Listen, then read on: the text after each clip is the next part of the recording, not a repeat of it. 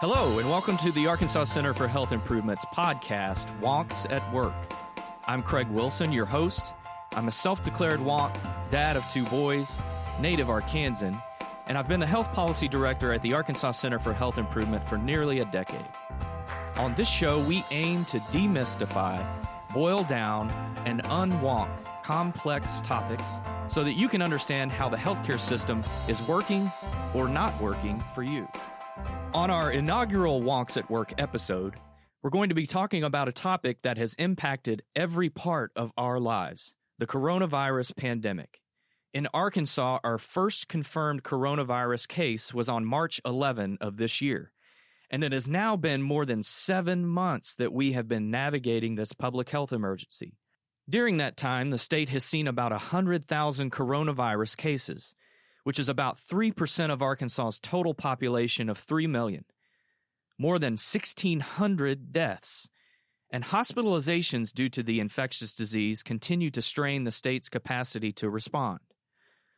People with active infections in Arkansas on a daily basis now number more than 8,000. Now that's about the size of the whole city of Stuttgart, or Beebe, or Newport. And projections are showing that the peak for infections won't be until March of next year. Now, for most of us, this is the first and hopefully only time in our lives we have experienced a public health emergency that is such an imminent threat and that has at times required restraint of liberties that we enjoy, like dining at restaurants or attending a baseball game. The pandemic has, in the harshest way possible, laid bare the gaps in our public health infrastructure and weakness in leadership at multiple levels of government. We've learned some hard lessons, and we continue to learn new things about this novel coronavirus on a daily basis as we fight the spread and treat those who have become infected. So, to help us better understand what is going on, to unwonk things, if you will, we have our first guest, who is my boss, the president and CEO of the Arkansas Center for Health Improvement. He's a pediatrician, a faculty member at the University of Arkansas for Medical Sciences College of Medicine and College of Public Health, and he's a fellow St. Louis Cardinals fanatic, Dr. Joe Thompson. Welcome to the show. Thank you, Craig. Glad to be here. All right, before we get started on our topic, tell me a little bit about why you enjoy so much about the work that we do at the Arkansas Center for Health Improvement. Well, our center is now entering its 3rd decade, and we've had an opportunity to influence some of the policies that affect people's lives every day across our state. It's really a unique opportunity and a great team that I work with to try to turn data into information and to inform decision makers, both in the public and in the private sector. I share that consensus. Now, what's the most challenging aspect of the work that we do? And I can name a lot, but I think the most challenging is that it's not a direct impact. When a policy changes, it doesn't immediately have an effect. So it's sometimes hard to gather the strength, the courage, the consensus to actually push forward on a policy. One of the ones that was the most challenging and took us the longest time was just getting fluoride in the water so that people didn't have dental problems downstream in their lives. That took us almost a decade to try to get what was just a standard common knowledge of fluoride in the water helps make your teeth hard, and hard teeth are good things. It seems like common sense, but hard to make something happen in that space. So before we get started, on a more personal note, what do you do when you're not at work, besides watching Cardinals baseball, of course? So I have missed the Cardinals baseball games this summer, as you and I both know. I love being outdoors. You can put me on the water, and it doesn't matter whether it's with a fishing rod or a canoe or behind a ski boat. I love being in the sunshine, love being in the water. When I can't be at the water, I'll be working out in my yard, trying to grow something that is at least beautiful, if not edible. And keeping your bees, right? My bees, or keeping my bees away from me, too. That's an important part of the problem. So for our future regular listeners, this is a question I'm going to ask of all of our wonky guests, because in my other life outside of work, I sing in a band and I do a little acting here and there. So, Dr. Thompson, what would you say is your theme song, or for you, for being a baseball fan, what's your music when you walk up to the plate? Well, I'm not sure it exactly fits with walking up to the plate, but that's probably not going to happen anyway. So I'll go with a theme song that I think is important because of the anxiety, because of the tension, because of the turmoil in our society. And that would be the "Fearless" by the Goo Goo Dolls. I'm gonna be fearless. I think that's what everybody needs to listen to and walk out their front door with each and every morning. So another baseball now. That one caught me out of left field. I did not expect that. I'll try to throw you a curve or two. All right, let's get down to business. What is at work in the environment that led to this novel coronavirus? Well, I think there are several things. This is a risk that has been present. The world has experienced before with the Spanish flu epidemic 100 plus years ago. But what's changed is now in our world, or at least before the coronavirus, we had enormous amounts of international travel. We were much more interconnected. We have many more people moving many more places. And so when this virus jumped from some animal to a human being, that wasn't the problem. It was the problem when it then jumped from the first human to the second human. And this is a novel virus. It's a novel coronavirus. Our immune systems have never seen it before. So we have no defense against it, and it has spread worldwide and is causing continual damage across many countries. And the coronavirus the common cold is a coronavirus, right? Well, corona is a family of viruses. And yes, the common cold is one of many coronaviruses. There are a lot of coronaviruses that don't affect humans, that affect different types of animals, bats, pigs, dogs. But this one jumped from some animal to a human, and then it propagated across the world and the human species. And we as humans had not seen it before, and our immune systems were not prepared for it. And that's why it has become a pandemic. So it really appears that, at least locally and in some parts of the rest of the nation, we've lost containment of the virus. What can we possibly do to get back on track? Well, I think using our logic and being committed, those are the two most important things. We know how this virus spreads. It's a respiratory virus. It spreads primarily through droplets that we express when we talk, when we cough, when we sneeze. An infected person expresses those droplets, and those droplets, through one mechanism or another, touch the mucous membrane of another individual, their mouth, their nose, their eyes, and that's what then propagates the virus. We know that hand washing, we know that gravity works on these droplets, so that's why we try to keep at least 6 feet of distance. And we know that masks work to actually prevent the droplets from being expressed out into the air and potentially infecting other individuals. So we often talk a lot in the policy space about having individual policy in action, government policy in action, and private business policy in action. At all of those levels, we can really do something to keep this from spreading, right? Well, yes, and I think there are three kind of levels of action that we must take to regain control of this virus and to stop its spread. One are our individual actions. That's our hand washing. That's our hygiene. That's disinfecting the areas around us. That's when we go out, we are wearing a mask not only to protect ourselves, but also we may be asymptomatically infected and be spreading it to others. So that's individual action. There are collective actions that have been put in place. Those are the restrictions on the number of people that can be in a gathered place at one time, the number of people who can inhabit or be served by a restaurant or a bar. Those are collective actions. And then we have the public health efforts, which are underway, the contact tracing, but not only the contact tracing, also the development of vaccines and new medicines to be able to combat this new and novel threat. So we know that there's a lot of testing going on, and we know that there are two types of tests: antigen tests, which are sometimes called the rapid test, and molecular or PCR tests. So what's the difference in the two, and is one better than the other? So testing has been in the news since the onset of this pandemic, and just to back up half a step, one of our challenges was because we had never seen this virus before, we didn't have a test for the virus. So we had to develop the test. And I was actually quite impressed that the DNA sequence, if you will, of the virus was mapped early on because of the new technologies that we have in the clinical and in the investigative space. But the different tests now, we have a molecular test which actually tests for parts of the RNA or the DNA of the virus itself. So that is a test. It's a send-out test.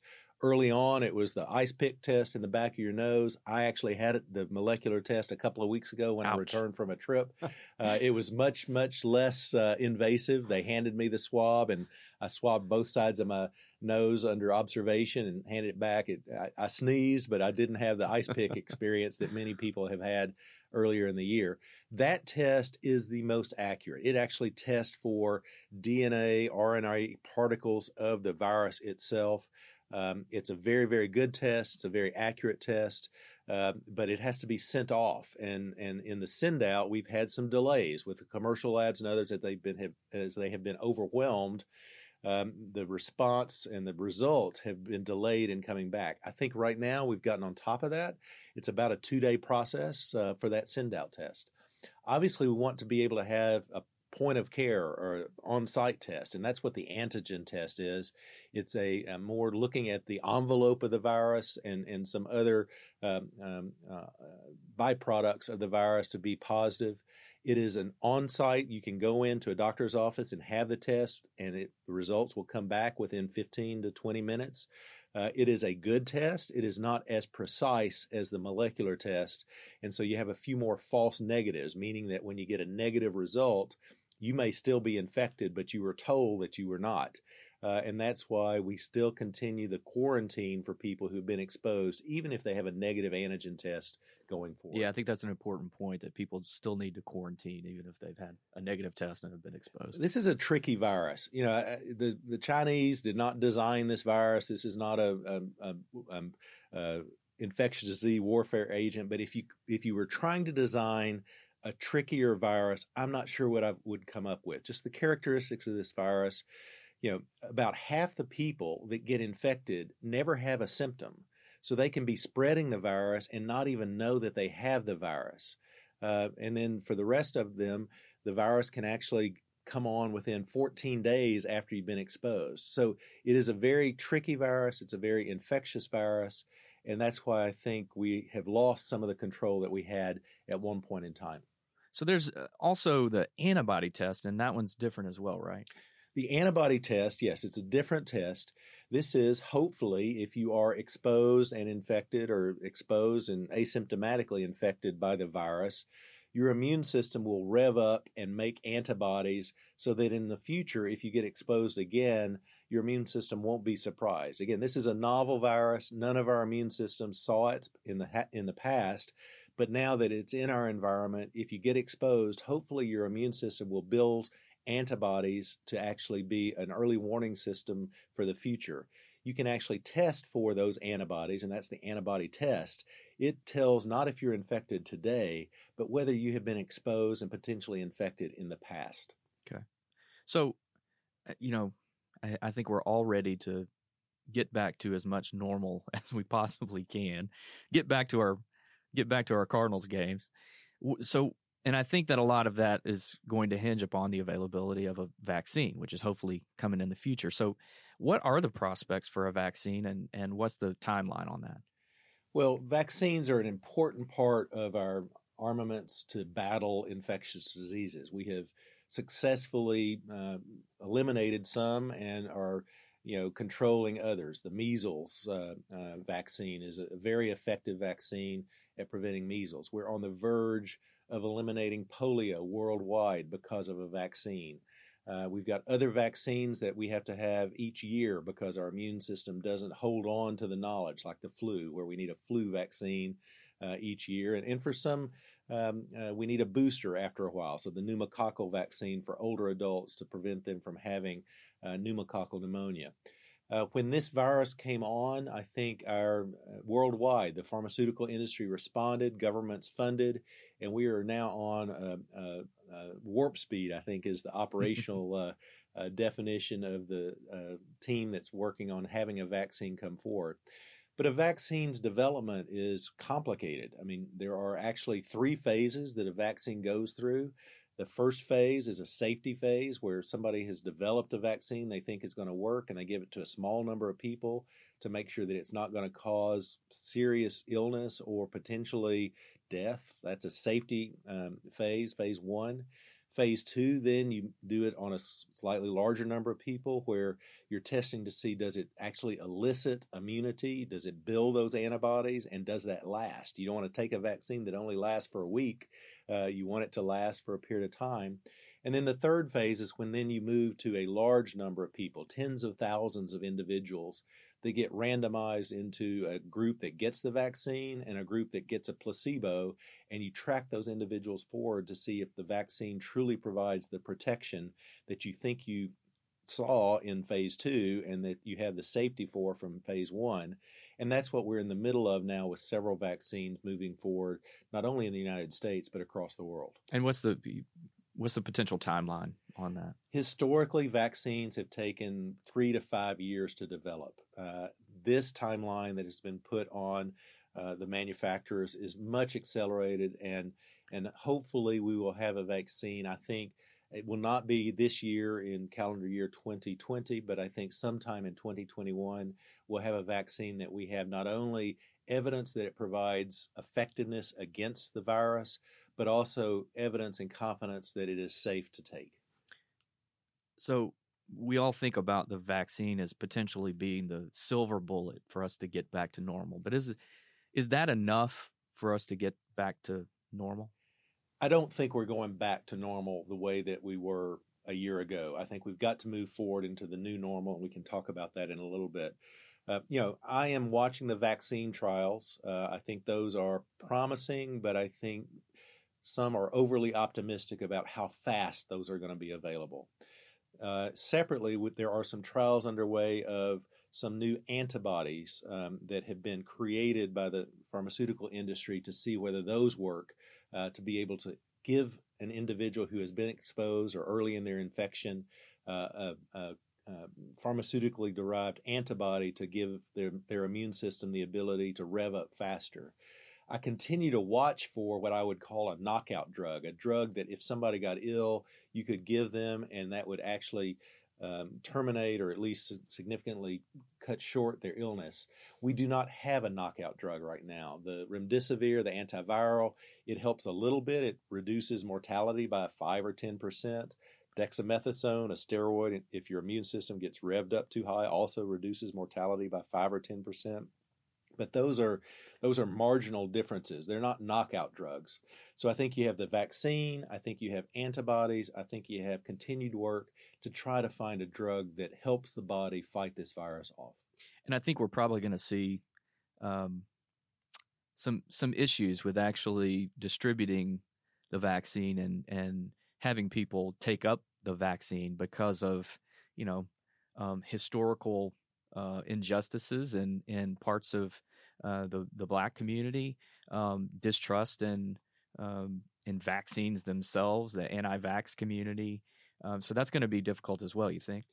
Well, even before the coronavirus, we had a challenge on having individuals recognize that they could prevent themselves and others from becoming ill by taking a vaccine and trusting the science that it is both safe and effective. Unfortunately, during this process, we've added the political polarization and the candidly misinformation, if not outright lies about the coronavirus that have been propagated by leaders in this country, which even further erodes trust that the Food and Drug Administration, the Center for Disease Control, that the National Institutes of Health are acting in the public's best interest. You mentioned the historical experience, the Tuskegee experiment, where African Americans were intentionally infected with syphilis and then allowed to propagate that syphilis with no treatment to see what happened to individuals over their lifetime with syphilis. That was not that long ago, and it's still in the minds of many in our lower income and minority communities that continues to see distrust in the system that is inflamed by some of the leadership and the polarization of the political process that we find ourselves in. It's important to point out that our history will come back and haunt us unless we correct it. So we're dealing with a pandemic, an infectious disease outbreak, and in the middle of all this, we're in the midst of a mental health crisis as well. It's an incredibly stressful time, I think, for many across our country and right here in our state as well. So what advice do you have as we continue to navigate through the mental health piece of this pandemic? Well, I think there are very, very few people who are unaffected from, a psychological perspective by this pandemic, whether it's your personal safety, whether it's your economic security, whether it's your responsibility in the job site or with your family, whether it's your ability to gather for faith-based activities, whether you're going to have Thanksgiving together with your family coming up in November. All of these are stressors that take their toll, and collectively, because it's hitting so many different aspects of our life, I think many folks are being mentally stressed, if you will. And for many folks, that stress turns into either physical illness or mental illness. And I think we all have a responsibility to reach out to each other, our families, our coworkers, our fellow citizens, and just make sure that we're all doing okay. I've been on some phone calls with the municipal league members, mayors, city council members across the state chamber, and my recommendation to them is, even if it's a stranger, just start the conversation by saying, this COVID is stressful. Are you doing okay? Frequently, just that simple question can open up a dialogue that is very helpful, that is very supportive, and that's very informative so that, we're leaning in, we're helping each other get through this and moving towards a new normal that will be different, that will be safe, and that will be enjoyable in a way that we don't yet know how it's going to be. It's great advice. We're in this for the long haul. So, I think we're going to be in some type of modified, economy, modified behavior, restricted activities well into 2021, if not 2022. Because as you mentioned, even when the vaccine is available, the uptake is going to be not 100%. So the threat is going to remain in our communities and across our state. So this is clearly a complicated topic. It's created a lot of confusion. What are some of the things that the Arkansas Center for Health Improvement is doing to help individuals and communities navigate the pandemic? Well, I think several things, and again, it's the strength of our center, which we take data, we try to turn it into information, and we make it available for people to make decisions. People have seen the governor and the secretaries of health provide county-level information about new COVID cases or hospitalizations and so forth. In our conversations, we really wanted to drive that information down to the local level to give local decision makers, whether that's a school superintendent, a parent, a mayor, a fire chief, police chief, local information about the virus in their communities. So we worked in collaboration with the health department to get their COVID-19 data, and then we've geoplotted it across the state. So each week now, we report for the school districts, we report for communities, we report even at the individual zip code level the number of new cases of COVID so that people can know what the level of threat is and they can take appropriate action and that they can continue their vigilance with the three things that we know work: hand washing, distancing, and facial masks. Data into action. That's what we like to do. We like to be first, right, and credible. And I think in this situation, we're providing critical information for local individuals to make decisions that they need to be informed of.